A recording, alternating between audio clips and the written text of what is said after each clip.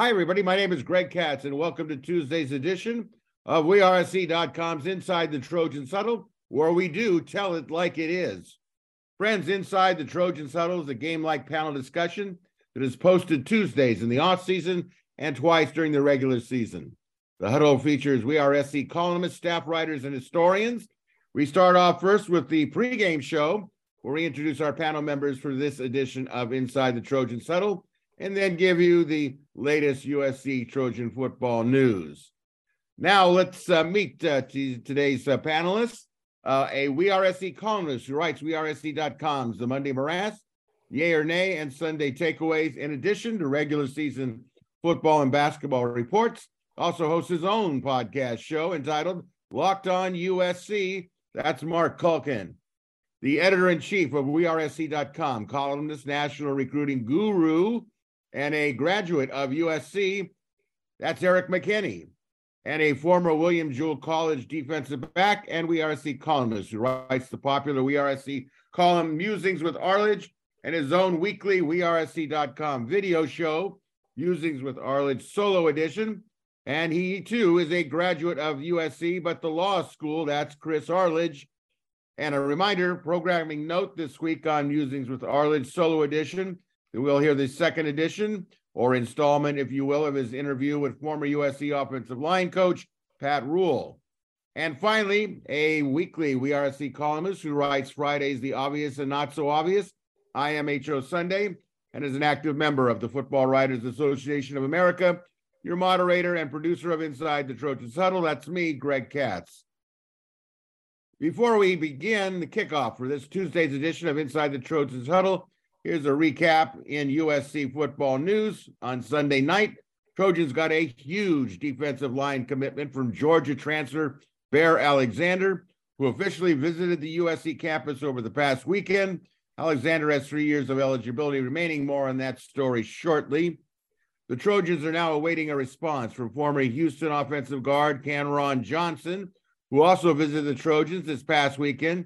Johnson has 1 year remaining, and the feeling is that the Trojans are in a good position with Johnson after an excellent recruiting visit to Los Angeles. According to Lincoln Riley, former Florida offensive guard Ethan White, who had an early committed to the Trojans, will not be coming to USC. White had been expected to be a starter. Riley said the reason that White will not be a Trojan is that his football career is in jeopardy due to an undisclosed medical condition. And the USC football family is mourning the loss of former 1975 team captain, all-conference, honorable mention All-American, and WeAreSC.com columnist Kevin Bruce, who passed away at the age of 68 after a long battle with brain cancer. More on this story at the beginning of the first half of the Huddle. Friends, WeAreSC's Inside Trojans Huddle greatly appreciates your viewer and listenership, and we encourage those of you watching on sites like YouTube to click on the red subscriber and like buttons. It's greatly appreciated, valued, and it's free. You can also listen to Inside the Trojans Huddle on many available podcast sites. And a reminder, WeAreSC.com is offering a subscription special. You can get all the WeAreSC premium content for just $29.99 up to August 31st, 2023, or $9.99 per month. So with that, we start the first half, the kickoff. Panel, we begin the first half of the Huddle on a very sad note. Last Wednesday morning, our beloved friend and USC.com colleague, Kevin Bruce, passed away at 68 years old after a nearly 10-year battle with brain cancer. Kevin, a former 1975 USC football team captain, all-conference performer, honorable mention linebacker, and starter on the 1974 national champions, was known to WeAreSC followers as the columnist who write the very popular Defensive Speaking, which reviewed each Trojan game from a defensive perspective with select comments on the offense in general. Panel, this is a tough one. Your thoughts and memories on the passing of our WeAreSC teammate, Kevin Bruce. Mark, we'll start off with you, your thoughts and memories. So, I didn't know Kevin as well as the three of you, obviously. But I tuned into Chris's Musings show last week when he so eloquently eulogized Kevin. And what I took away from that was Kevin was a badass on defense. I mean, he talked about how they used to practice. And then I saw how he carried that over to the show. And, he would challenge me, and he would challenge me hard. And I can only imagine what it would be like to go against him during a football practice. So if that was his way of trying to help me and make me better, I enjoyed those confrontations. At times, it was a little frustrating. So but if that's what the competition was like on the practice field or going up against him in the game, I'm a better man for knowing Kevin. So that's all I'll add at this point. Chris, you had a very strong relationship with Kev. Where did you first meet Kevin? And tell us about your memories. And again, let me echo what Mark said. It was a really emotional video that you had on your show. I could feel the pain in your eyes because I was feeling it myself as well. So tell us about your thoughts.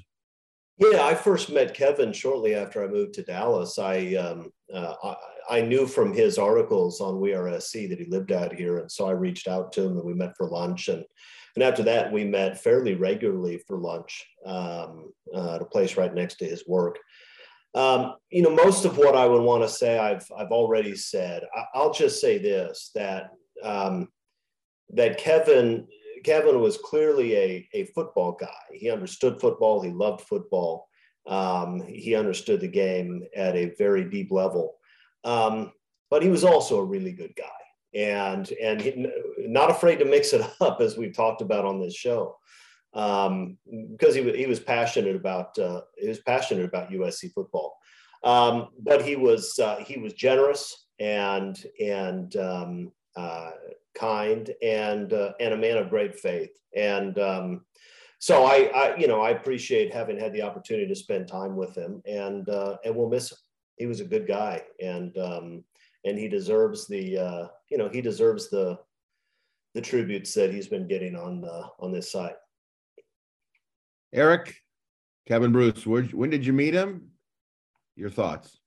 Yeah, I mean, I'm obviously met him writing for the site and what he would do. And I, like Chris said, I learned so much about football from him, just kind of talking. And what always stood out is how passionate he was about defensive football, but USC especially. I mean, when he would kind of get rolling after a frustrating defensive performance, it was kind of a mix of therapy and stand-up comedy as he was kind of going through what he saw from some of the guys. And he was good about, picking out the positives and here's what we need to work on. And again, learning so much from him. He was, like everyone sort of mentioned, so tough. I think it kind of speaks to his character that it was a surprise for a lot of people when this happened, just how long he was dealing with it and kind of kept pushing forward and would always, get his stories in and make sure that he was following through, on what he said he would do. And I think that kind of speaks to the character. But no, what will always stand out is just kind of being able to listen to him go play by play through a game, and here's what he liked and here's what he didn't like. And again, the passion for USC football from him is just kind of unrivaled, I think, from what I've seen and the people that I've been able to talk to. That's what will always stand out to me about him. Well said. Well, coming on the passing of Steve Bishop, who is a very tight friend of mine, Kevin, I met because for the Boston College game way back when, Gary Paskowitz had called me. He says, "Hey, Kevin Bruce, you know who he is?" I said, "Yeah, I know. Yeah, Kevin, sure." He says he wants to meet you. He enjoys reading you. I don't know why, but that's what he said. So I said, "Sure." He says, "Here's his phone number. He wants to meet you because he was living in Boston at the time, fighting cancer and working there through his business. I guess he's able to do it, juggle it."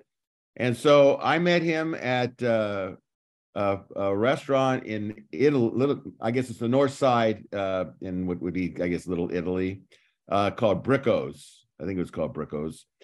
And the first time we met each other, it was almost like we had known each other forever and a day.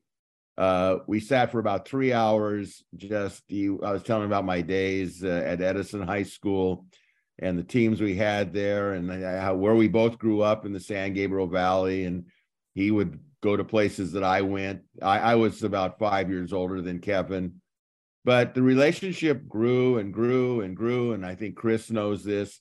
You know, game day, I would be getting texts from him, and he would be unloading. And, he says, we suck, but you know what I took away from him was the reason I'm so passionate about USC football, and my expectations are so high, because there was a guy that was a captain of a 74 national championship team. He was part of the 72 national championship team.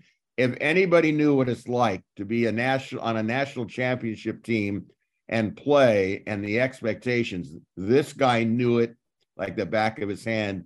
And if you talk to Kevin, you really got the sense that here's what a national championship football player looks like, acts like, and behaves like at the University of Southern California. And it used to just kill him, and myself, and I'm sure the others on the panel as well, to having have gone through the last several years since the Pete Carroll era, that playing for USC, a storied program, if you meet the guys who are on these national championship teams, and I've met more than just Kevin, there is a sense of like, we don't accept second place. We don't accept 10 victories. The only thing they accept is we're in it for the national championship and win it, and definitely win the conference.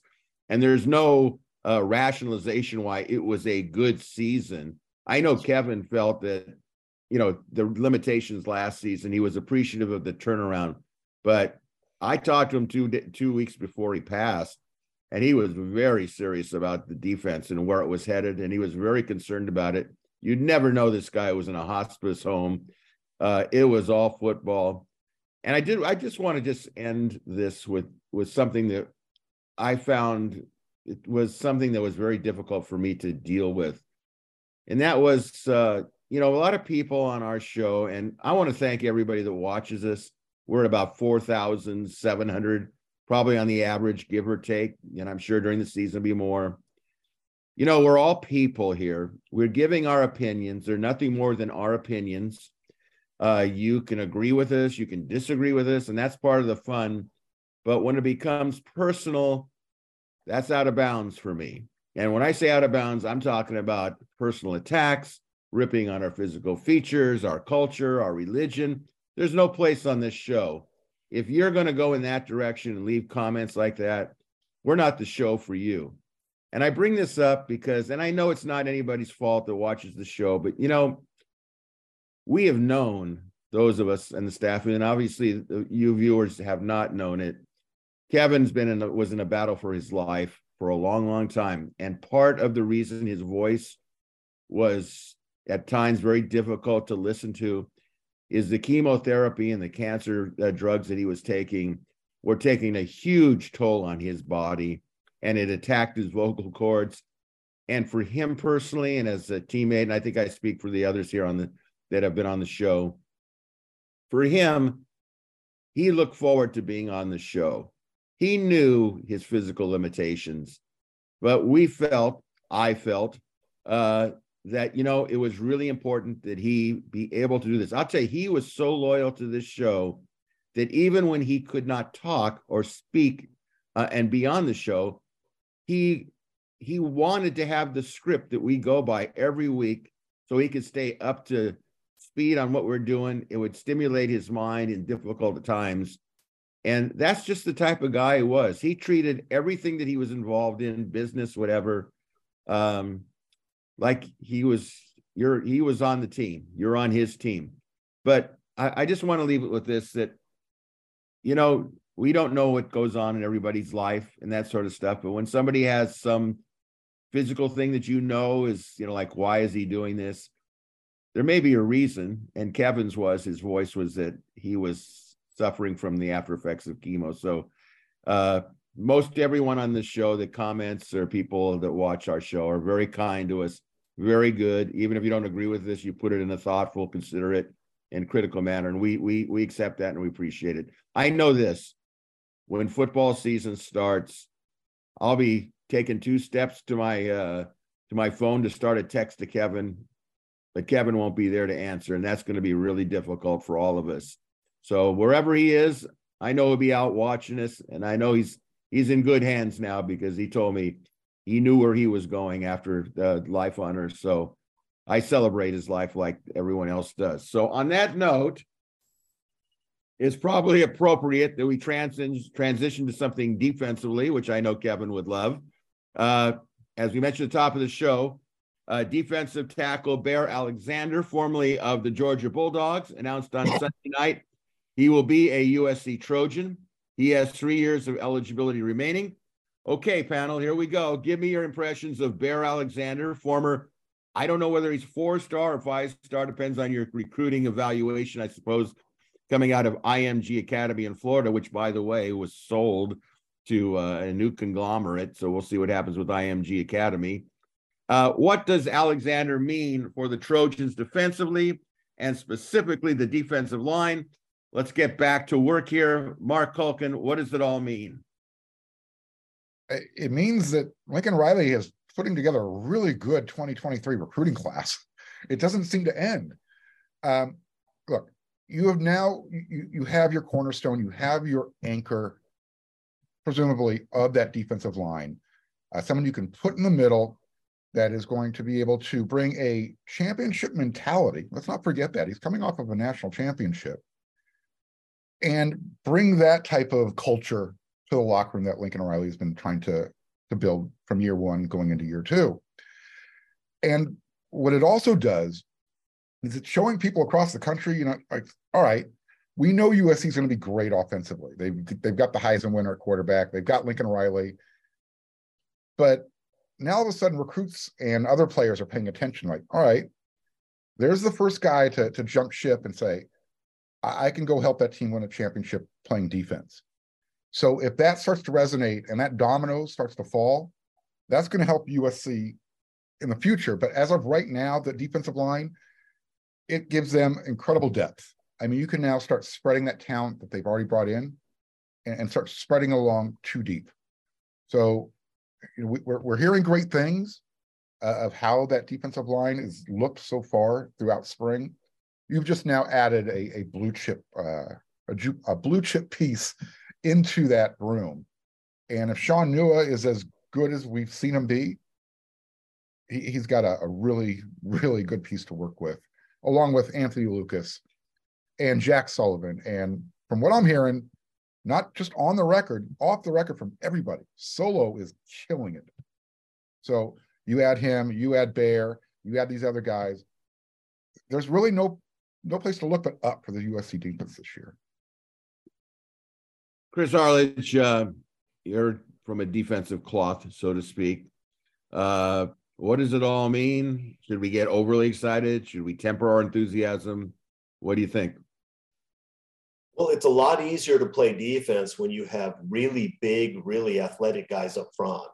And, there were 2 questions when Lincoln Riley came over. One was whether he can build a defense. And number 2 was whether USC is disadvantaged because you can't get the sort of big time blue chip defensive line recruits in California that you can get throughout the South.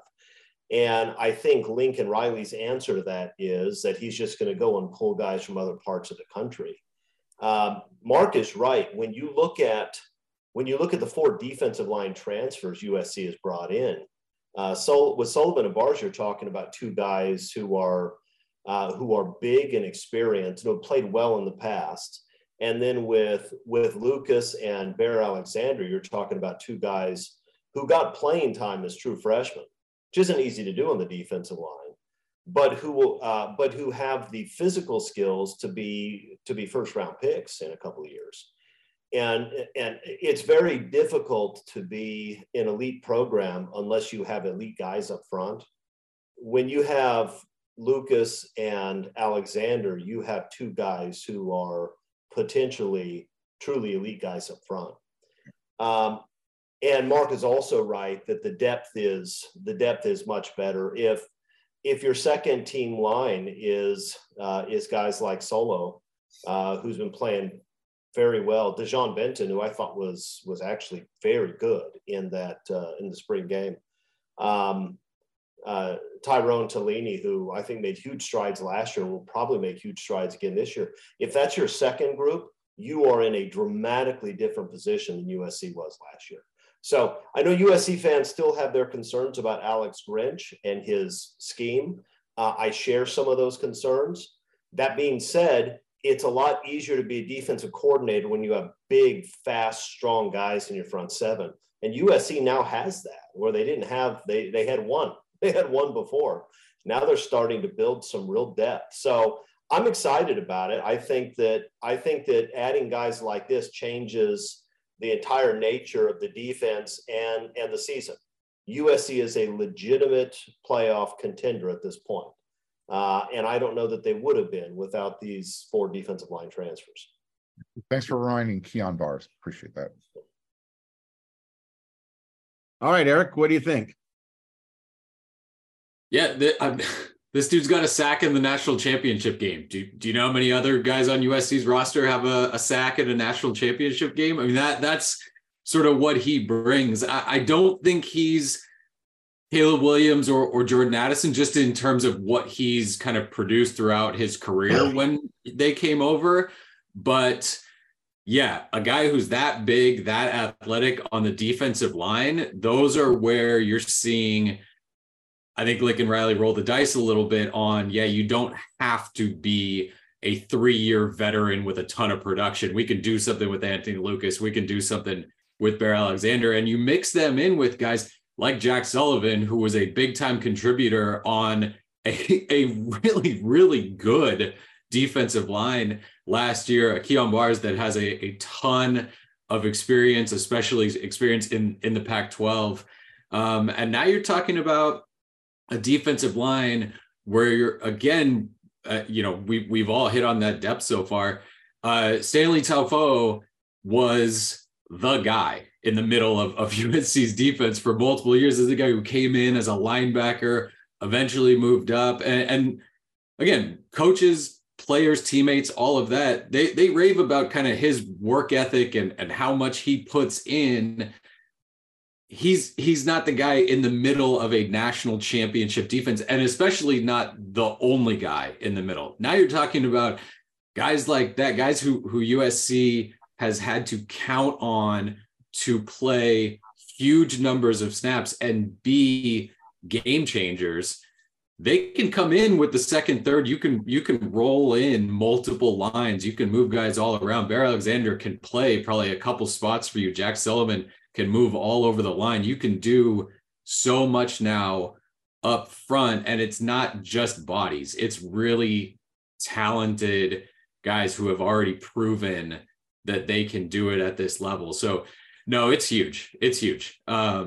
I think just from what you've done to the roster there, adding him, and then also, again, Mark touched on this, and not to kind of go over it, Lincoln Riley had to prove that he could go get a defensive guy. He could go get a name defensive guy. And when Bear Alexander goes in, again, we're talking about a top 20 guy in the transfer portal this entire offseason. I think On3 has him at number 17, and the number 1 true defensive lineman. That says something when USC can go get that after a year where nationally the defense kind of turned into a punching bag a little bit with what they did. That perception, it means something. This is another, coming from IMG, but a Texas kid, being able to go in there and prove, yeah, we can get these guys. There can be a home for you out here at USC. That's big. They're really, again, it's not quarterback. It's not Caleb Williams, who could come in and do what he did, but boy, it's not far off of that. Well, I have mostly positive vibes about this. There are some things that I kind of raise an eyebrow in the sense from, on paper, it all looks good. Okay. It all looks good. And, I watched the spring game. I'm going to give you an example of this. It wasn't even like Anthony Lucas was out there. I mean, I didn't see what I wanted to see. That doesn't mean, I wasn't in practice. So I couldn't see what he did every day. And Lincoln Riley's certainly correct about that. But on game day, which that spring game was, I look at the guy's motor. And the guy I was most impressed with was probably Keon Bars. I thought he was just dynamite. I mean, he was relentless. He stood out. He's got a motor. And I thought Sullivan was pretty good too. I don't know how much speed he has getting upfield to the quarterback, because we don't know, because they weren't allowed to get to the quarterback. But they're better players than what they've had. Okay. Potential is unproven talent. We're going to have to watch and see how they actually play. Now, getting to the point of Bear Alexander, I did a little background check on him, and, I have all the faith in the world that the coaches know what they're doing and bringing these players. And obviously, Bear Alexander was a household name in recruiting, yada, yada, yada. He had the sacks in the national title game. That was great. But then I looked and I saw that he had been to like 5 schools in 4 years, constantly transferring, I guess, probably through maybe no fault of his own, the rules of the governing bodies, that he was ruled athletically ineligible at some schools, districts, which happens. I've seen that. It's not always the fault of the player. So I'm not putting an onus on him. But I want to see the motor on this guy, that on paper, like I said, it looks great. But he's still got to prove it. I thought that Bars proved it in the spring game. I'm not saying that Lucas isn't going to be a great player, but I think that if you didn't know any of the plays, you could get fired up on every down. And I think in the spirit of Kevin Bruce, that's what Kevin would always say. I look at a player each down. Does he bring it every down? Not every second down or every 2/3. So I want to see, because I remember how excited everyone was, and I'm not, people say, come on now, you can make an onion cry. Ishmael Sopsher, remember, coming from Alabama, he was going to be the next big thing, and we know how that turned out. Doesn't mean that Bear Alexander isn't going to end up a first-round draft pick, but I'm just going to let it all play out and say they're better than they were, but it still has to happen. So with that in mind, let's move to last week. Highly anticipated Florida offensive guard Ethan White, who was expected to be a potential starter, would not be coming to USC. At this point in time, what effect does White not coming to USC matter to the USC offensive line? Mark, where are we at this point in time with White not coming? They're in the same, well, they're actually in a bigger hole than they were when everyone thought he was coming, because Cortland Ford has moved on.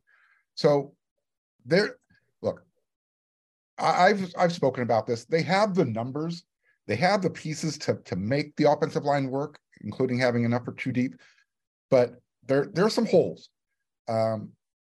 They need to find someone who's going to be able to replace Andrew Voorhees. Gino Quinones showed he can play guard, but you want to start moving the pieces around a lot. I mean, Michael Tarquin has been playing left tackle pretty much most of spring. He played right tackle at Florida. You had Jonah, who is playing inside. They're talking about playing him outside. What if USC doesn't get any more pieces? Now do you start maybe thinking, do we put Jonah Monheim at left tackle? Do we put Mason Murphy at right tackle? There's some holes. I'm not going to say they're overly concerned, but they need to find a replacement for Ethan White. They were counting on him. They were counting on having Ford. Cameron Johnson took a visit over the weekend. I know they're counting on him. They brought in the kid, the young man from Wyoming, Emmanuel. Eric, am I pronouncing it correct? Pregnon? Sure. Sounds great. Okay. Great. So, but he looks like your prototypical tackle, 6'6", 300 pounds, arms that just keep going when he extends them, but he played guard. I'm hearing that they have to address a couple of spots. So it's a big deal that he's not going to be able to play because they had the interior locked up. They knew that they were going to have White. They knew that they were going to have Dietich. And I think for the most part, they were counting on having Jonah play right guard. They brought in Kingston Jarrett. They brought in, and they were planning to bring in Ethan White, and they brought in Tarquin. Jarrett Kingston, I don't know. Did he play tackle in the spring game? I saw him playing inside a lot. Here's what I think is going to happen. They need to bring in two big guys. One of them is going to be Cameron Johnson. And hopefully they convince Emmanuel Pregnon to be the other guy. And I think they're going to look at him at a tackle spot. Chris, do you have concerns about the fact that White is not going to be here? And does that kind of mess up the plan, so to speak, going forward? I think if Cameron commits, and I think everybody expects that he will, then it doesn't bother me as much. That kid's a good football player who was all conference where he was. He'll be able to step in and play well. I think USC has a lot of good offensive linemen. That left guard spot is still a concern. I'm sure Quinones is working hard. He's played there before and played pretty well.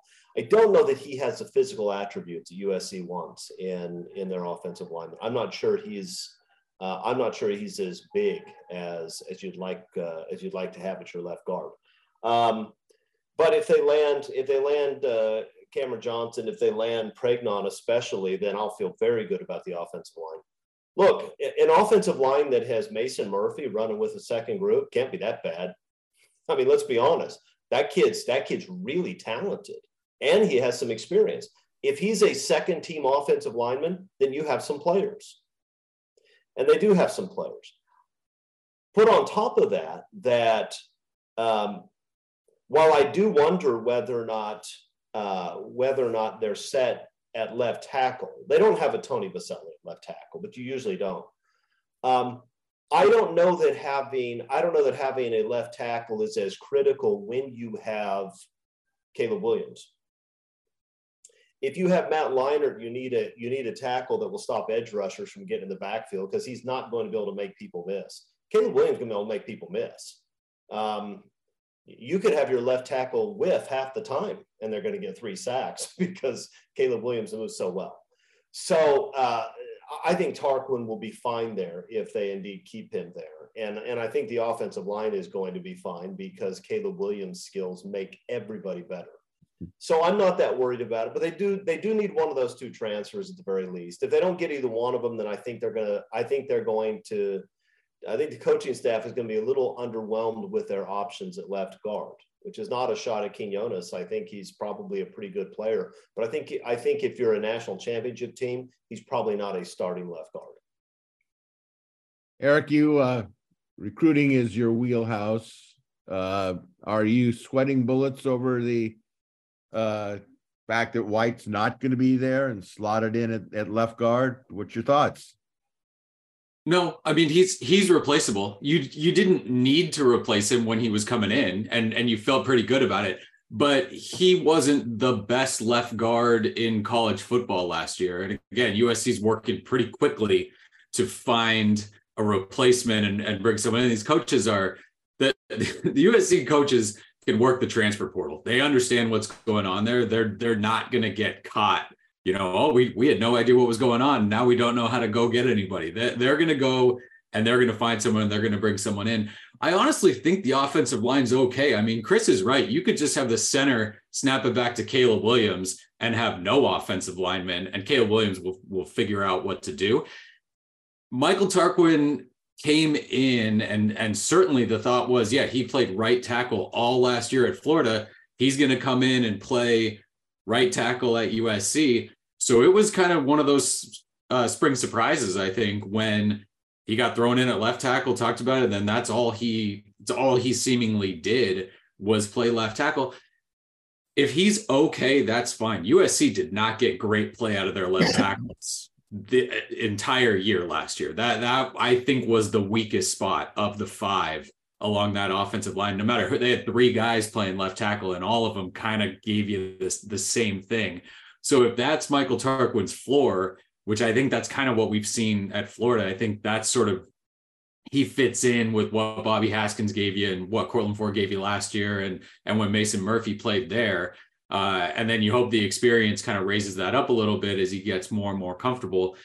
I think you're okay there. Jarrett Kingston, again, he played only left tackle last year at Washington State. He played guard before that. But yeah, the thought was he played left tackle there. He's coming in to play left tackle. And Josh Henson would really up front early on. No, he's a guard body. He's an interior guy. Justin Deej referred to him as a guard when he first got there, which is kind of the first time you're like, oh, he's not going to play left tackle. So they're very comfortable with him at guard, which tells me they're very comfortable. I mean, this staff is comfortable with Jonah Monheim playing anywhere. So if he stays out at right tackle, I think Caleb Williams is fine with that. I think the staff's fine with that. And I think you're set. So I think you are okay on the offensive line. Even if you don't get anybody, you're okay. What you want to be is a Joe Moore Award winner. You want to be the best offensive line in the country. You want to not have Caleb Williams have to make 3 guys miss in the backfield on every single snap. And if you are going to be that, everybody's right. You need one of these all conference guys that you're involved with right now. You need to add 1, you need to add 2, just because you need to go 8 strong deep on the offensive line to get through a year. And so you can't just have, we've got our starting 5 and we feel okay about those guys. So again, they could get through the year right now. You're talking about Mason Murphy being a backup. Andrew Milek is a guy that got, positive reviews from the coaches this year. You have some guys, Elijah Page came in early and did well as a true freshman early at left tackle. Again, you don't want him taking super important snaps as a true freshman trying to block for Caleb Williams. I think you're okay. And I think they're going to get one of these veteran transfer guys. And then I think you're going to be pretty good. So yeah, I mean, no, not a lot of concerns. I think the difference becomes that line last year had played together so much. When you're talking about Andrew Voorhees, you're talking about Brett Nealon and Justin Deej being in there and Monheim, even with Bobby Haskins coming over. There was so much familiarity in that group. How quickly can this group, with maybe guys at a bunch of different positions, and you're talking about potentially 3 brand new guys this year all playing together, how quickly does that gel? We've also seen that this USC culture that Lincoln Riley's brought over, there aren't a lot of questions with that. These guys are really good at kind of coming together, common goal, playing in this offense and doing pretty well. So I think they're okay. I think they have a chance to be pretty darn good once all the pieces get in place here. Yeah, I think that I was really excited about Ethan White. I watched tape on him. I thought that Ethan White could be the difference between having a good offensive line and a very good offensive line. I think that Chris touched on Quinones as giving a great effort, but maybe not quite as physically as they would like that spot to be, which is not a rip on Gino at all. But I thought that White was going to really bring a physicality to that line like Voorhees did. Doesn't mean it's still not going to happen if Johnson from Houston comes over. He is decorated for the conference that he was in. If he slots in, I think what I'm interested in is I don't think they're quite done yet. And we know what they're doing because we see these official visits. But I think that the freshman from Texas A&M, the center, I think it's Wyckoff, is in the transfer portal. And if he actually came to SC or becomes Plan B or whatever they have, and he came over, it's possible that you could maybe, first of all, you'd be getting possibly your future center, the guy was an all SEC freshman team, but you could also get him. Maybe it could affect Justin Dedich in an emergency situation playing left guard, since he does know the guard spot. So I think they're going to be okay. I think Johnson, is going to come.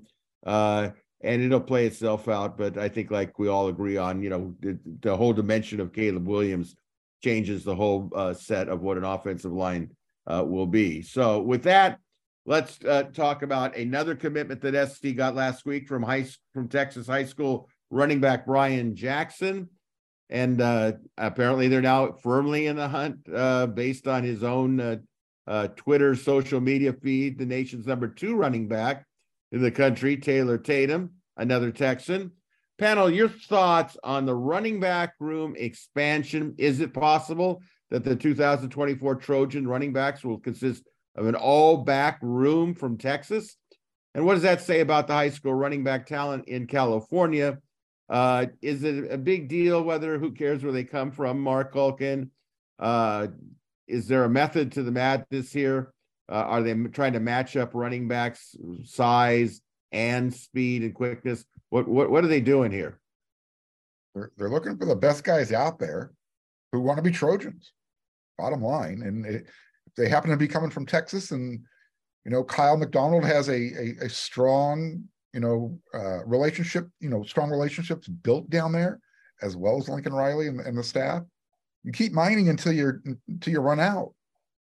This particular running back is going to be perfect for when USC moves over into the big conference.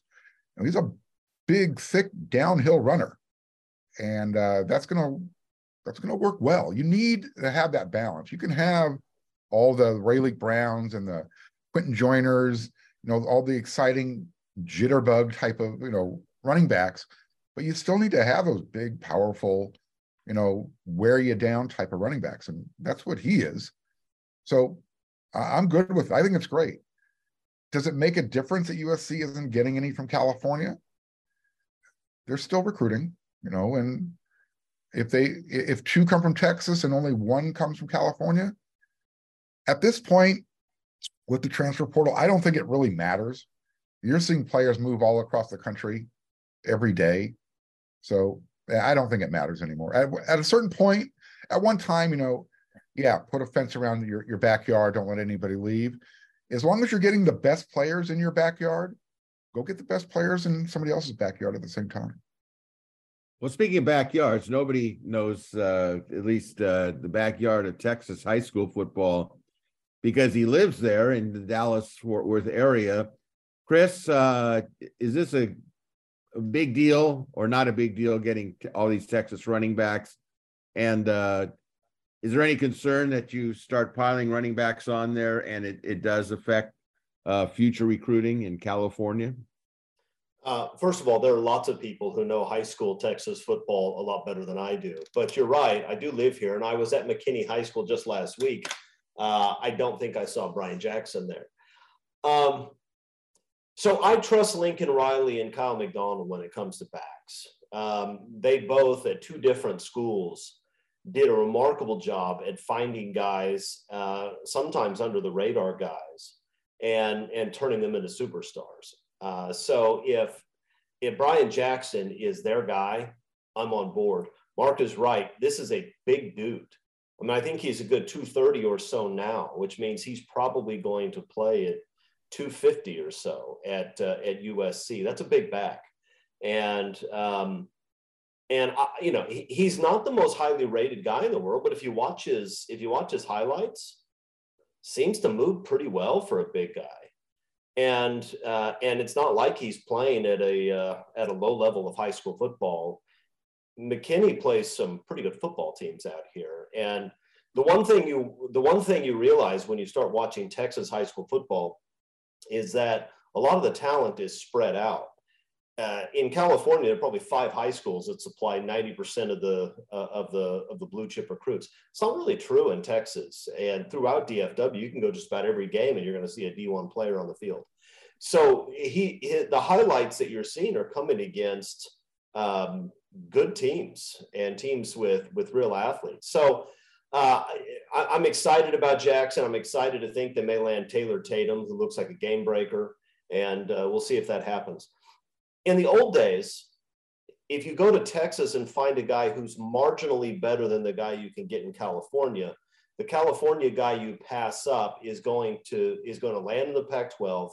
You're going to play him over and over again. And every time you play him, the only thing in his life that matters is beating USC because he got snubbed by USC. I don't know that that's true anymore, right? I mean, whatever California backs they pass up, USC is probably only going to see him once as true freshman.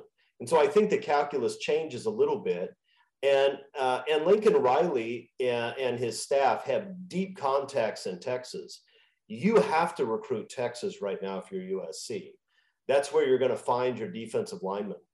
Apparently, that's where you're going to find your running backs. A lot of good running backs in Texas, too. So USC has to recruit Texas, and they're going to continue to recruit Texas. And so I don't see this as being a problem. I think it's probably a good thing. Continue to pull people out of Texas and keep that pipeline going. They're still going to be fine with Southern California high schools, especially if USC wins over the next couple of years the way I think they're going to win. When USC is winning, they do not have a hard time recruiting Southern California. I think they'll be fine. Eric, is the running back stock down in California from your point of view? I was going to say that Najee Harris is probably the last, for me, the really big running back stud. I think he was out of Richmond, California, Northern California. How does all this playing out with Texas and California? Is this something to be alarmed about? How do you see it? I mean, I wrote a story probably 10 years ago now about how California running backs are non-existent anymore. So yeah, I mean, it's been a long time that this California running back draft. Now, you got Nate Frazier at Mater Dei, I think is phenomenal. So they're still here. You still have your guys, but Kyle McDonald gets to recruit whoever he wants. Like that, he's developed that reputation and he's found success both in who he finds and how he develops them, and he knows who he's going to work well with. He's good. Whatever he wants to go, whoever he wants to go after, that's fine with me. He has deep ties in Texas, and we've talked about that both with him and with Lincoln Riley. Texas is a state that they're going to be able to go recruit. And I think you're okay. I mean, Chris kind of hit on it too. When USC's not winning, you had better pay a lot of attention to LA kids and Southern California kids, because their attention's going to go. And then when you need them, you're not going to get them. If you can win with anybody, the local kids are going to be USC fans and they're going to go there. They're going to go there with a team, with a quarterback from back east, with running backs from Texas, with defensive linemen from Louisiana and Florida, whatever it is. If you're winning at USC, you're going to get the Southern California kids, because that's still the team they're watching and the team that they want to go be a part of. So I think it's different when your program is the way it's going right now compared to when you're winning 7-8 games and kind of struggling and trying to keep their attention. You'd better go all in on recruiting those local kids. So no, I don't think it's an issue. I think it's going to be, I mean, Lincoln Riley has made no bones about we're going to get the best roster we can, however that comes from. If that's high school recruiting, if that's transfer portal, if that's local kids, if that's international kids, if that's kids from the Midwest or the South or back East or wherever it is, at that position, we want the best player. And so if you go out and you see Texas running backs, that's what you're going to bring in. Because I think we've seen now, once they get to USC, you're a USC kid. You fit in here, and they've done a really good job of kind of building that locker room right now to where Marion Peterson comes in and Quentin Joyner comes in, and they're not Texas backs anymore. They're USC running backs. And I think they've done a really good job of that. So again, if Brian Jackson's a guy that showed early interest, which he did in USC, and the USC coaches kind of targeted him, we've seen that. We got, Tackett Curtis in Louisiana, that interest in USC, it kind of caught you, oh, he's really looking at this. Brian Odom was out there as often as he could. These coaches are good at kind of developing those relationships with those kids that are out there nationally. And that they're not afraid to go after them early and kind of say, hey, you're my top guy for this spot. So no, I think it's a big win. Again, he's not a 5-star, big time guy chased by everybody, but he had some interest from some big schools. So I think Kyle McDonald, absolutely, I can work with this guy. I see where he's going to be in 2, 3, 4 years. So again, I'm on board with whoever he wants to bring in. Yeah, and I'm on board with him. I think he's a tremendous coach. I think he's proven it. He proved it at Utah when he was coaching there for Kyle Whittingham. I think he's more than shown that he's the real deal coach, so to speak. He's certainly the best running back coach I've seen there since Dylan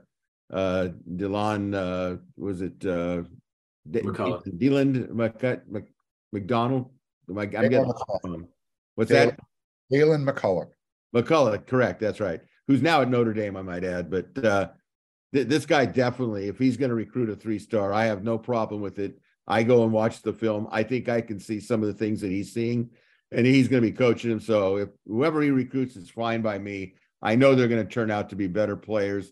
And isn't that what everyone at SC has been clamoring about, player development? And I have all the faith in the world with Lincoln Riley and McDonald, getting guys out of the port, whatever. I don't care where they come from, as long as they provide USC with a championship performance. I'm all for it. So with that, let's move on to we talked about this when it was in the proposal stage, but now it was passed on Friday. The NCAA Playing Rules Oversight Panel approved a series of changes for the 2023 season. The Rules Committee approved a new rule that the game clock would run after first downs in all divisions except Division III. However, the clock will stop during the final 2 minutes of each half, which makes it a different sort of ball game than in the NFL in some ways. Panel, your thoughts on the specific rule change, how it's going to affect USC's style of play. And I'm going to add just, I've been going to a lot of baseball games as a season ticket holder for the Dodgers. And I didn't think it would make that big a difference, but I was definitely wrong. That pitch clock made a big difference in shortening the game. Now people are saying it's not long enough. But from your thoughts on specific rule change, the one we just talked about, the clock moving, is this going to be a good thing for USC with the clock really moving? That means less offensive plays, I would suspect. Eric, is this a good rule, bad rule? What do you think? Well, the rule is whatever, right? If we're talking about how this affects USC, I could spin it a little bit into being a positive for USC. If they are kind of as explosive as you anticipate a Lincoln Riley offense to be, then the idea would be they can still score kind of at that pace that they want to run at. And if it's fewer plays for the opposition, then the USC defense is out on the field for less time throughout the course of a game or a season. I think I saw that the expectation is this cuts like 7 plays out of a game or something like that, which at that point, I'm not totally sure what we're doing. But again, talking about is this going to hurt USC's offense? No, I think they'd have to let a rule where a defense could play with like 16 guys on the field for anything to really start affecting what the USC offense might be able to do this year. I think it'll be kind of a quick change for everybody, but USC, I think when they feel good about it, wants to go kind of as fast as anybody. So I don't know really how much this changes anything for the USC offense, but if it's 7 fewer plays for the opposing offense, that could be a good thing for the USC defense. If again, it's anything like what went out there for parts of last year. Mark, is this a good thing for SC, this new rule? First of all, who asked? Who asked for this rule change? I mean, I don't know. Uh-oh, Mark's getting fired up. All right, here we go.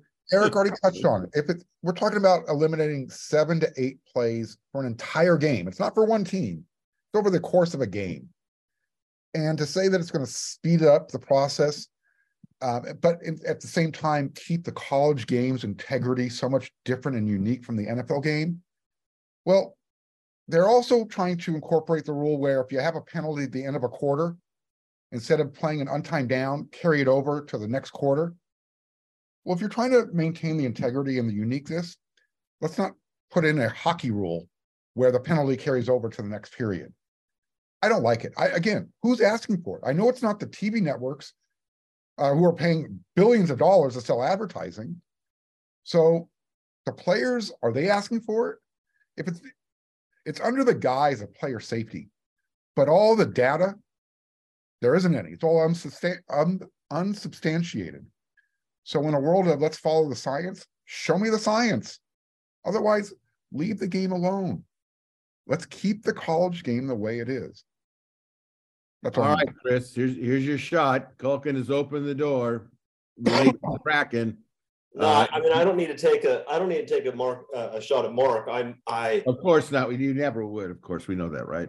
That's right. We're very close. You're very compassionate. But I'm not worked up over the rule. I don't think a loss of 7 plays has a dramatic impact on much of anything. Maybe it shortens the average game time by 7 minutes. And, maybe there are people who think college football games go too long. I don't. I don't care how long they go. Well, you know what? I do care when they start when they have those 7:30 Pacific starts, and I'm in Texas and the game comes on at 9:30. The kickoff is like 9:40 and I have to stay up till 1 a.m. Now I'll do that, but there was a time at the end of Clay's tenure that I was not able to do it. It gets to about midnight and USC looks like garbage and we're down 10. I'd say, screw it. I'll just wake up in the morning and watch the rest of this. So I guess I care a little bit how long they go. I don't think it affects much. It's not a significant enough change. The shorter the game is, the more likely an upset is, though. If you have the better team over the long haul will eventually win, and anomalies are more likely to occur if you have a smaller data set, right? If you flip a coin 1,000 times, you're going to get roughly 500 and 500. If you flip it 7 times, who knows what you're going to get? That's an exaggeration, but it's the same concept. The longer the game goes on, the more likely it is that the better team will eventually assert dominance. I don't think 7 plays changes everything, but there are certainly plenty of games that come down to the last 7 plays. And so I think this makes it marginally more likely that you will have upsets in college football. It's not going to be a huge difference, but marginally more likely.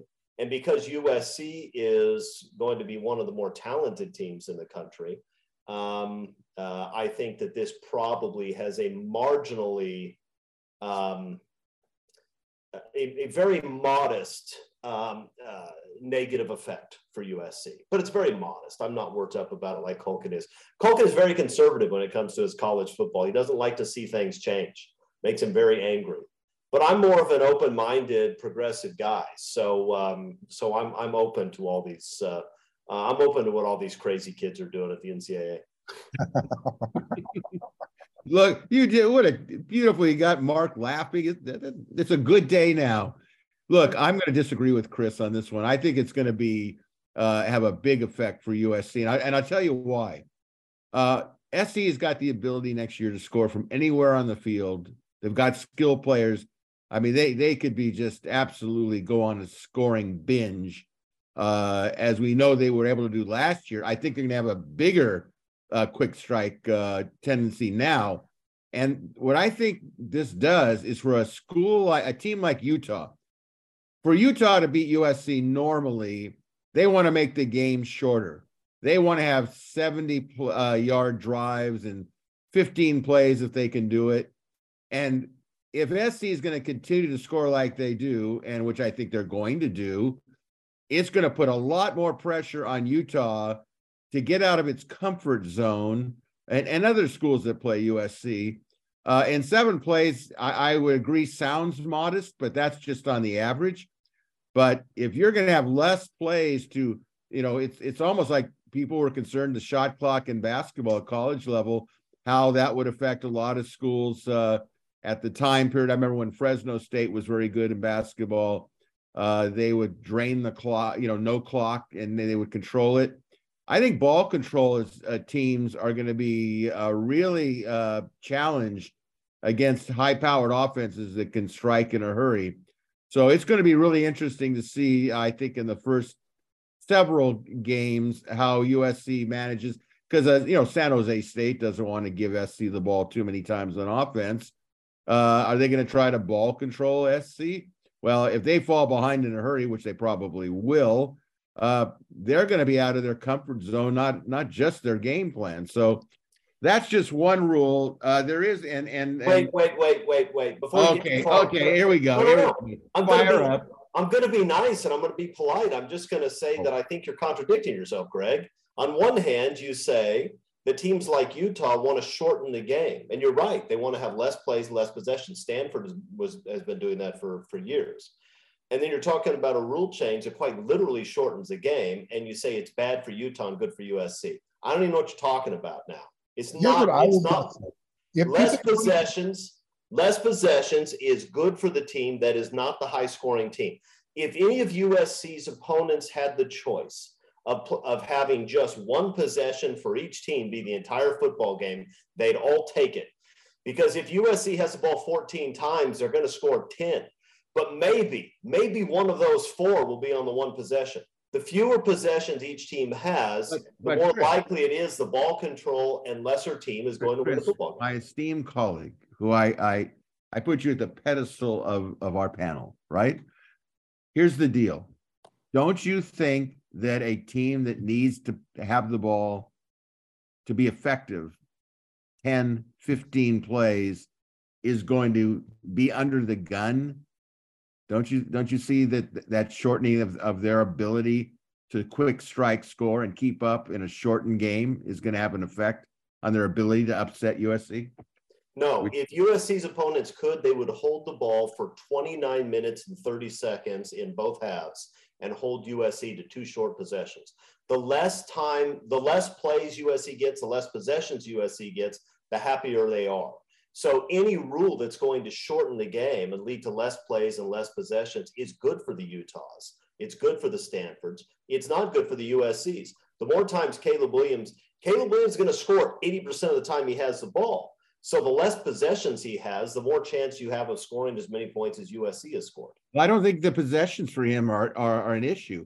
I think, like you pointed out, he's going to score and score and score. SC will need less possessions by the style they play because they're quick strike, or schools like Utah and, as you appropriately said, Stanford, they need to hold on to the ball, and they're not going to be able to have these drives like they want if SC scores the way we think they do. But that being said, let's just kind of complete the rule changes. 2 other rule changes, and Mark touched on this. We're past for the 2023 season.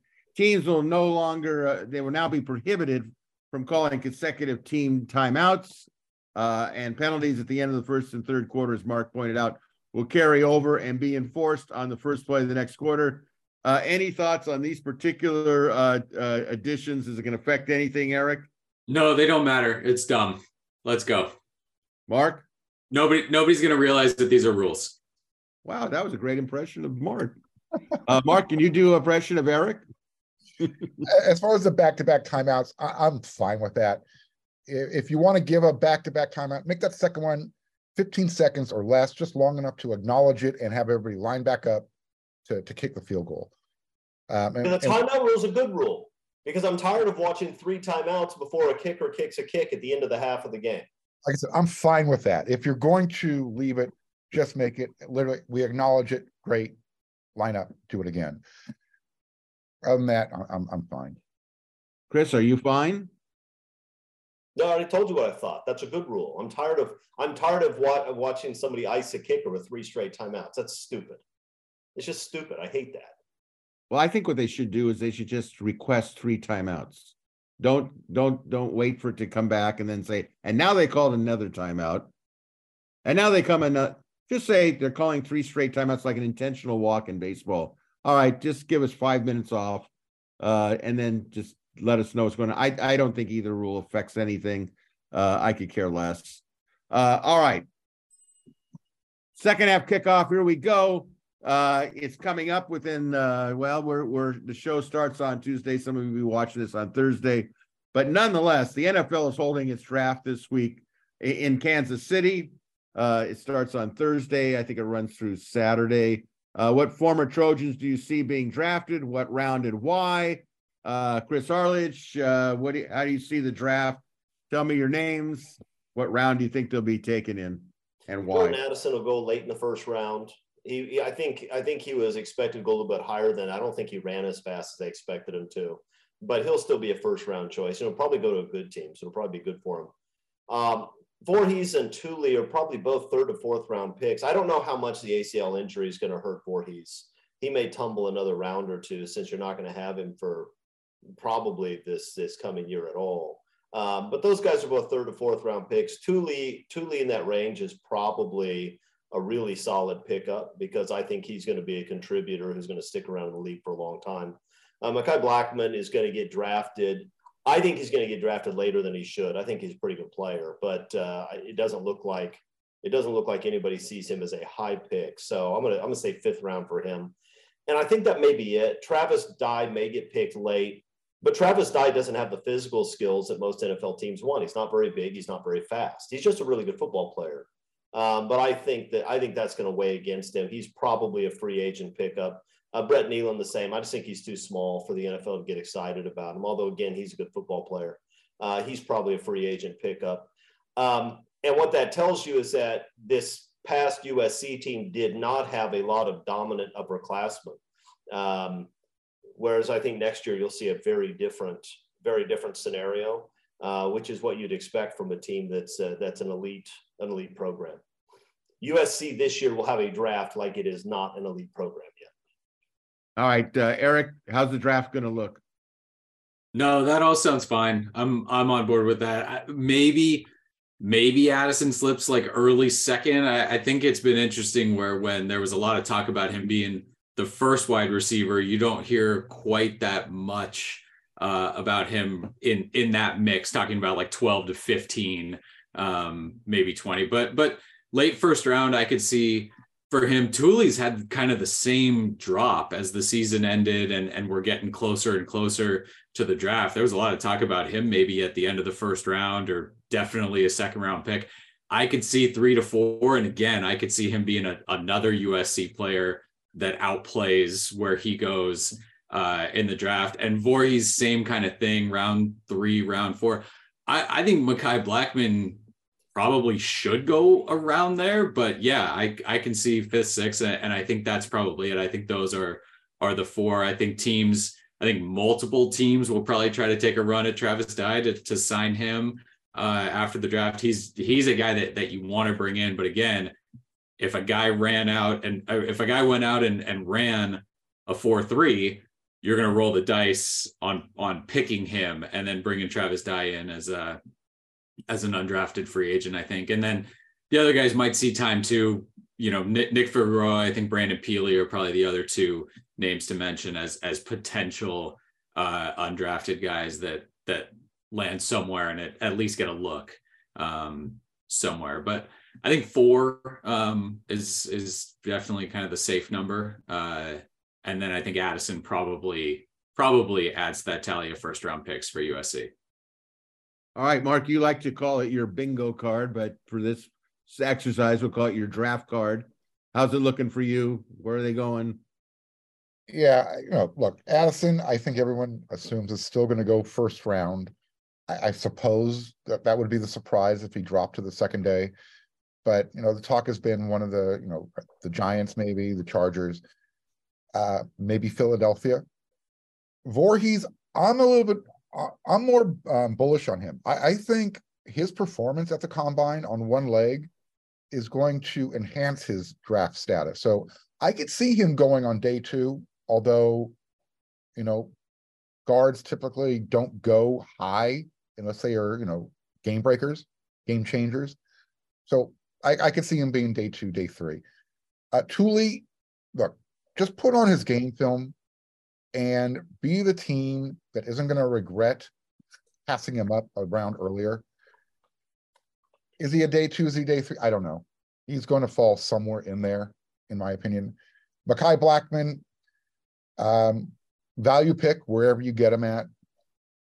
And then as far as the other guys, I'm a big fan of Brett.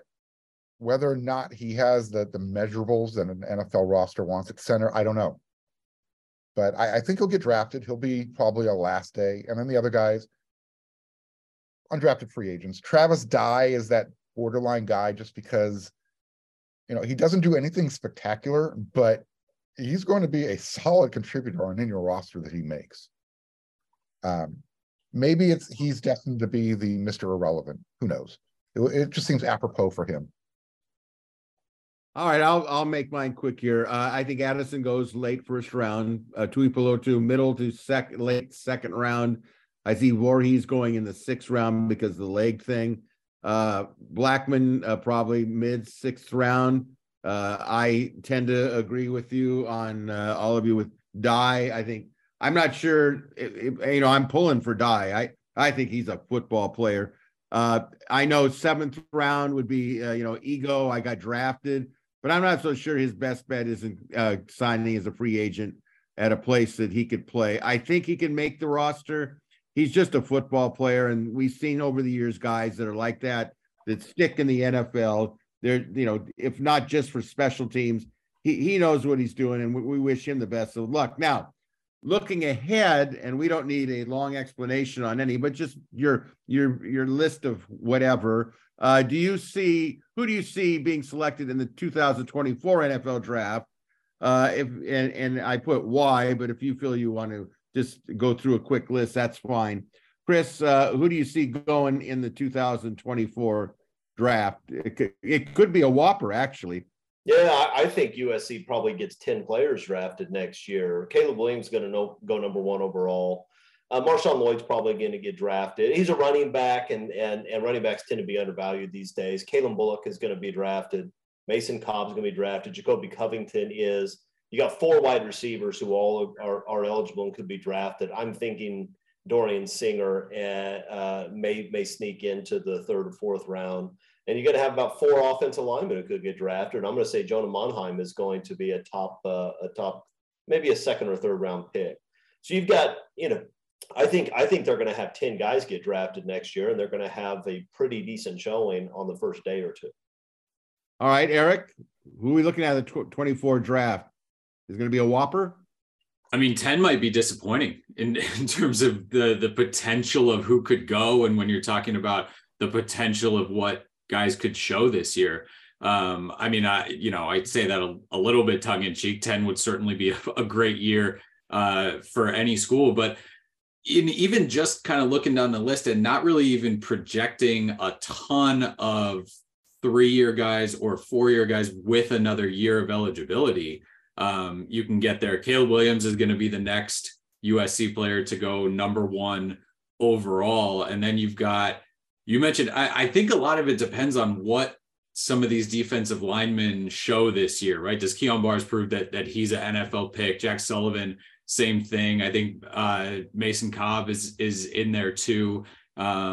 What do they show, right? Because there's a big difference between being a good college player who can't quite get drafted and get signed to a free agent deal, and a guy who's an absolute surefire NFL draft pick. But you mentioned Jonah Monheim. Does he take off early? Marshawn Lloyd's in that discussion, I think, based on what he might be able to do this year. Christian Roll-Walls and Jacoby Covington maybe at cornerback, a couple of guys, depending on the seasons they have. So, yeah, I mean, I could pretty easily jot down 12 to 15 names of, if things go well this year, that they could absolutely be picked in the next draft. Mark, are we going to see a stampede of Trojans in the 24 draft? Yeah, you're definitely going to have double-digit numbers. I don't need to repeat the names that Chris and Eric have already rattled off. So from the optics point of view, it's going to look great. Recruits are going to notice it. Transfer portal players are going to continue to notice it, and USC will just now, hopefully, they're going to be back into that. Let's just develop that pipeline and become that NFL factory that they were known for during the Pete Carroll years. So, yeah, they're close. They're real close. And again, I don't disagree. You're going to have at least 10 players in the draft next year, hearing their names called. And then a handful of others that'll go in, undrafted free agents. Yeah, I think there'll be as many as 16 players taken in the NFL draft. I would be surprised if there was, if there was less than 14. I would be shocked. But I think, when you take a look at the guys that could go, I think the bottom line message to me is this, for the transfer players, come to USC, we can develop you, you'll get drafted. And that, of course, will expand into selling to high school players. So it's going to be a whopper. There's no doubt about it. So let's move on here to the final part of this NFL deal. I thought this would be an interesting quick take here. Although there are a lot of choices that you could choose from, but what former USC football player selected in any NFL draft surprised you by turning out to be better in the NFL than at USC? We may all be in consensus on this, but Chris, what name or couple names strike you as they were better in the NFL than they were at USC? I mean, Matt Castle's the obvious choice, right? Obvious. I've seen a lot of USC players who I didn't think would be great in the NFL, but turned out to be pretty good football players.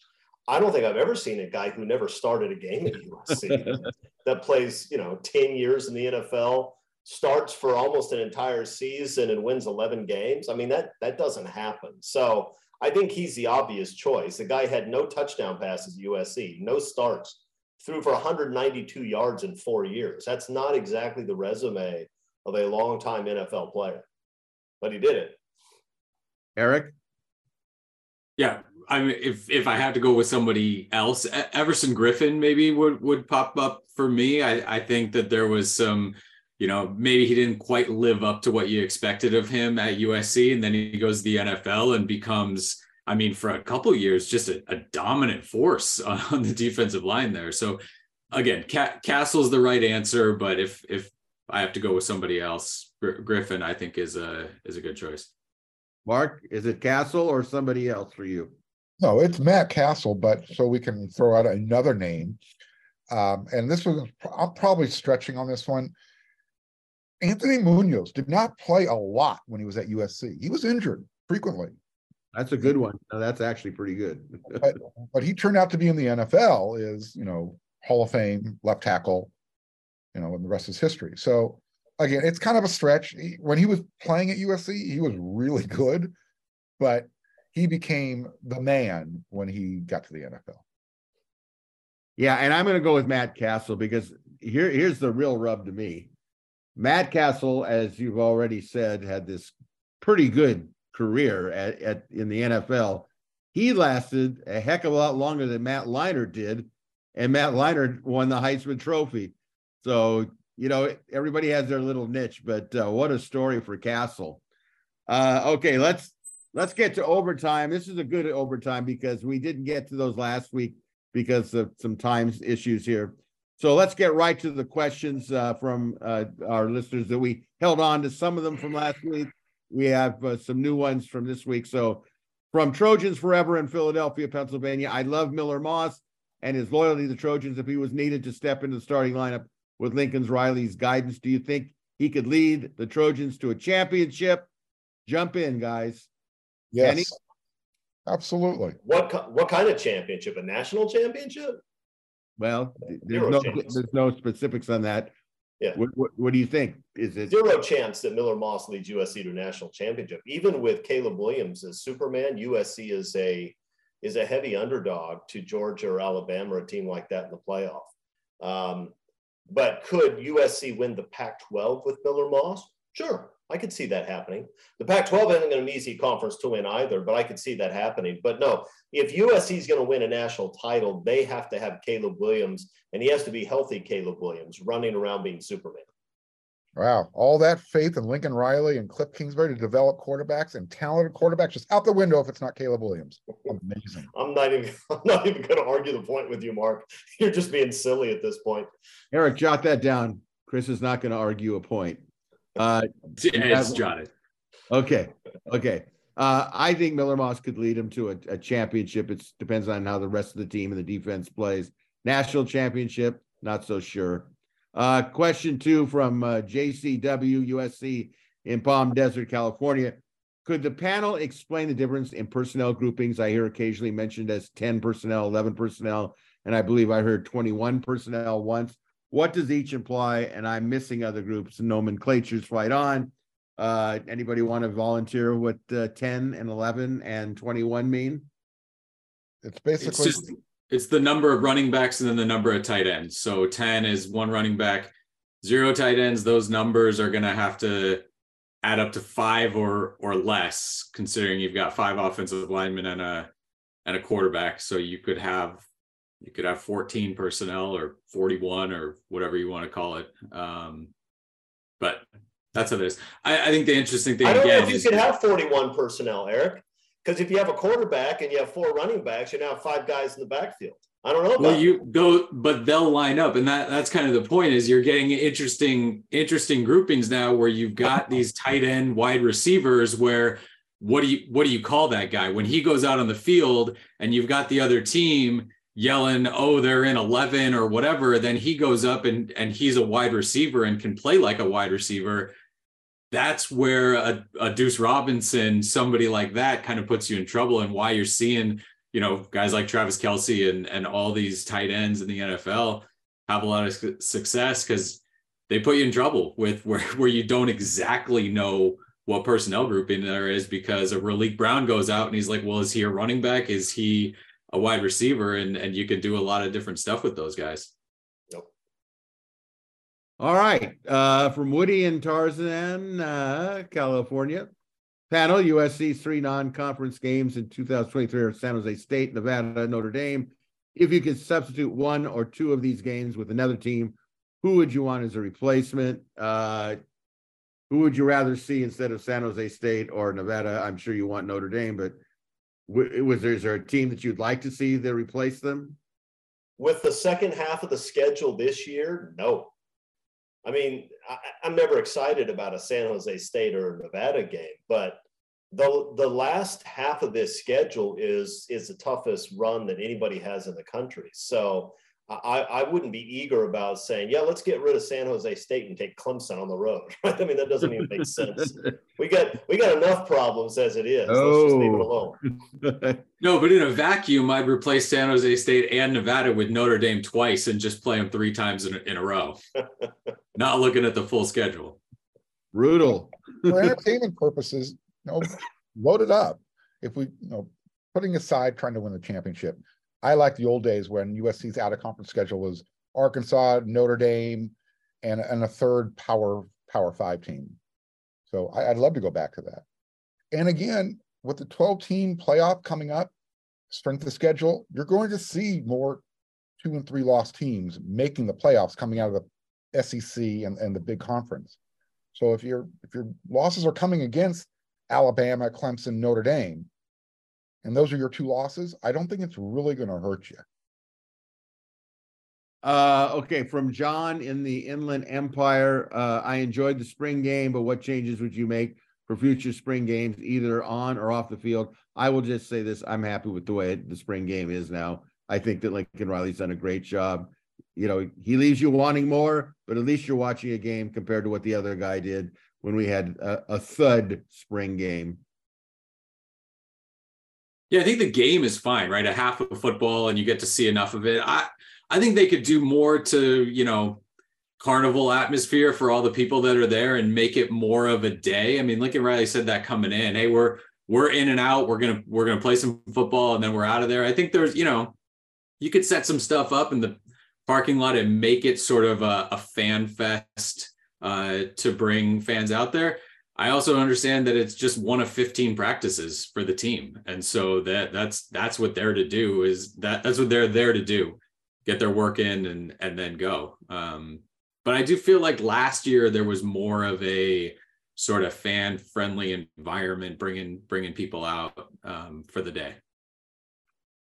All right. Question 5 from Trojan Mike in Dallas to the chief historian of USC football, fact or fiction. After the 1970 game versus Bama, Sam Cunningham was taken to the Tide's locker room and surrounded by Bama players. Coach Bryant reportedly told the team, "This is what a football player looks like." Fact or fiction? I think it's fiction. I've heard a lot of comments that it didn't happen, but it sounds good, and somebody took something out of context. It's not unusual for players to go into the other locker room if it's close and congratulate somebody. I know that Kevin Bruce told me that after he played in the 1970 5 Rose Bowl, which was the 74 season.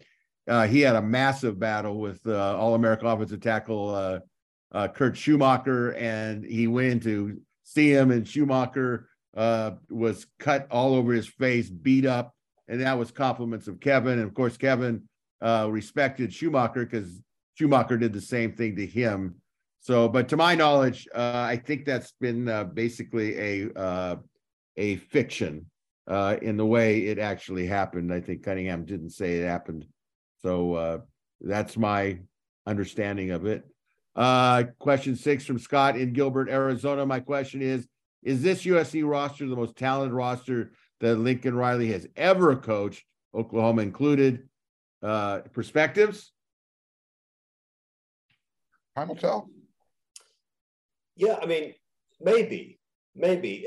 If you look just at NFL draft picks, his 2019 roster had what? 8 guys get drafted, and 2018, right? Because that'd be the 2019 draft. That's right. 2018 team, 2019 draft. Yeah, and 6 of those were in the top 4 rounds, including 4 offensive linemen, a running back, a wide receiver, and a quarterback that went number 1 overall. That's a pretty impressive offensive draft class, but the defensive draft, there's no showing by any defensive players, which, maybe a red flag. We'll see, guys. But yeah, I mean, USC may be able to beat that this year. We'll see. But he had some good teams in Oklahoma, so this is not obvious to me. I'm willing to trade the draft results a year from now for a playoff result this year, because I think that will balance the scales as far as, is this his best team? That's all Trojan fans are going to care about. Just get back to the top of the hill. Everything else will sort itself out after that. All right, question 7 from Trojan from Boulder to Birmingham. Hello, guys. This is Boulder to Birmingham from Santa Clarita. This is directed at Mark or Eric. Now that Bear is on board, that's Bear Alexander. Any thoughts about where USC stands with O-lineman Cam Johnson, Wyckoff of A&M, or Pregnon from Wyoming? I think we talked about this. Any other portal players to be focused on? Thanks for all that you do. And again, we thank you for watching and participating in the question and answer part here. Is there anything you don't know? He cut us out, Greg. Look at the question. He cut you and me out. Why are you thanking him? Hey, Boulder, I'm not okay with that. Look, it's true that I'm not a recruiting expert, but I'm not an expert at any of the other things we talk about either. But I still have answers. Look, we're going to direct the Texas high school football questions your way. That's right. He's okay. Mr. Tech. He's what was the name? Campbell.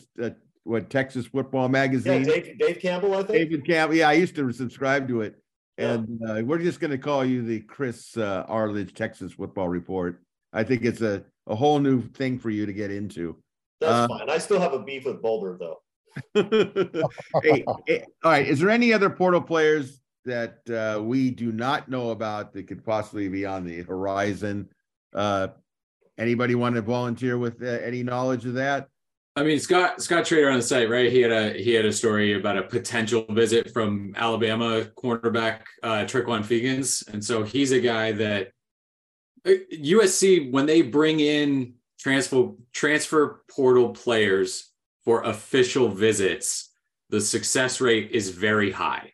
The 2 offensive linemen coming in for visits, I'm going to go ahead and say USC has a really good chance with them. When you're talking about Wyckoff from Texas A&M, does he come out for a visit, right? These guys, they want to see the school, they want to do that. So that's always, when it comes to transfer portal guys, if they get an offer from USC or interest from USC, that's one level. If they get out to USC and take that visit, I'm going to go ahead and bet that USC is going to be able to seal the deal on that. And then it'll just be numbers. If they bring out, let's say, 4 guys for 1 spot, that then you got to see how it shakes out. But USC is not going to waste their time tripping guys in that they don't feel like they have a shot with when it comes to the transfer portal.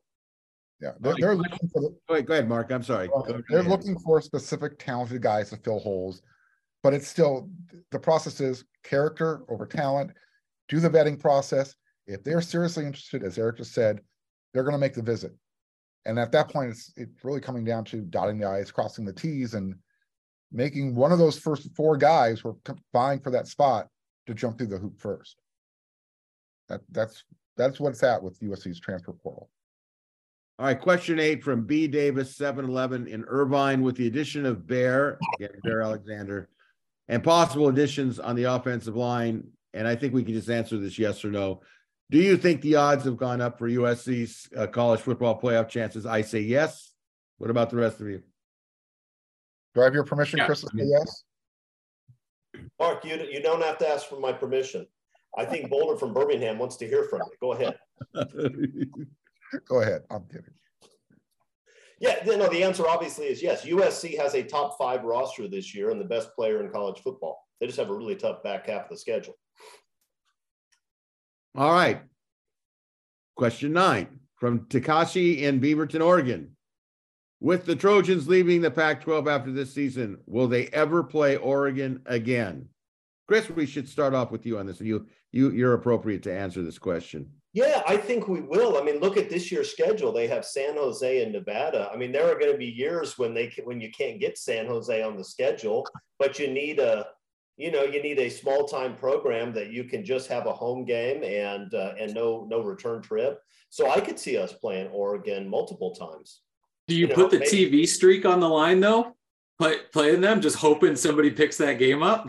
Well, I think it'll be on the CW at the very least. Oh, the poor CW's taken a lot of heat over that, hasn't it? Oh boy. Yeah. I think they'll play Oregon again. Who knows? Maybe down the line they'll be playing Oregon in the Big Ten at some point. Who knows? You could see a playoff game too. I mean, if again, like if the Pac-12 hangs on to the Power 5 conference and their conference winner gets a spot in the playoffs, that's not the worst place for Oregon to be, where all you have to do is beat out a handful of other teams that maybe aren't totally serious about football and find your way into the playoff. Well, I could see a first round game if they go by first round is you get a home game.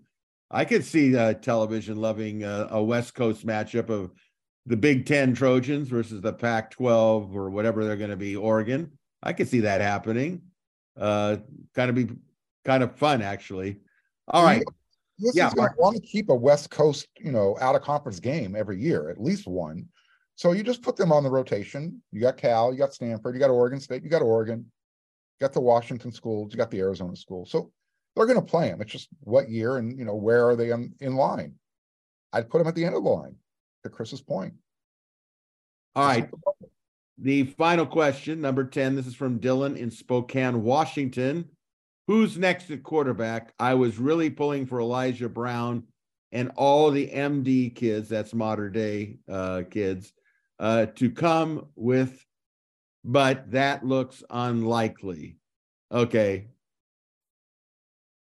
Does anyone have an answer for this? I don't know why everybody assumes that if you get the modern day quarterback, you're going to get the whole rest of the modern day roster. It doesn't work that way. It doesn't. It never works that way. Stop assuming it.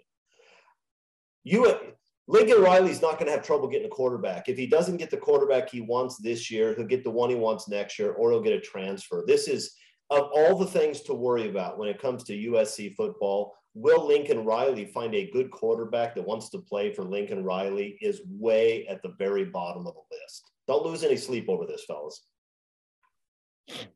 All right. You heard it there first. Any other comments? No, that's correct. That's correct. That's the easy.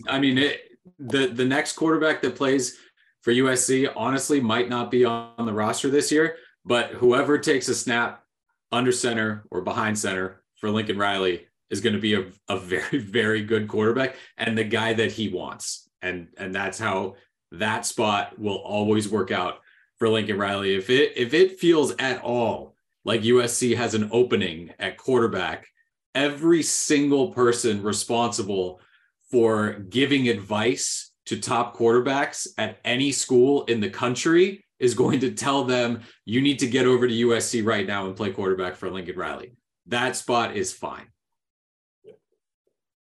All right. Well, listen, we want to thank everybody for their patience from last week and kicking those questions over this week. We enjoy answering your questions. And again, if you have a question or comments for our panel, please go to either the We RSC message boards, click on the thread that pertains to Inside the Trojans Huddle viewer or listener questions.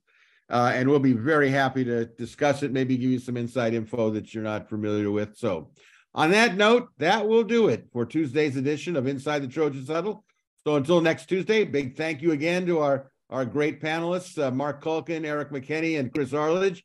And a special thank you to all of you for watching or listening to Inside the Trojans Huddle. Have yourself a great week. And until then, this is your moderator, Greg Katz, reminding all of you to fight on, everybody.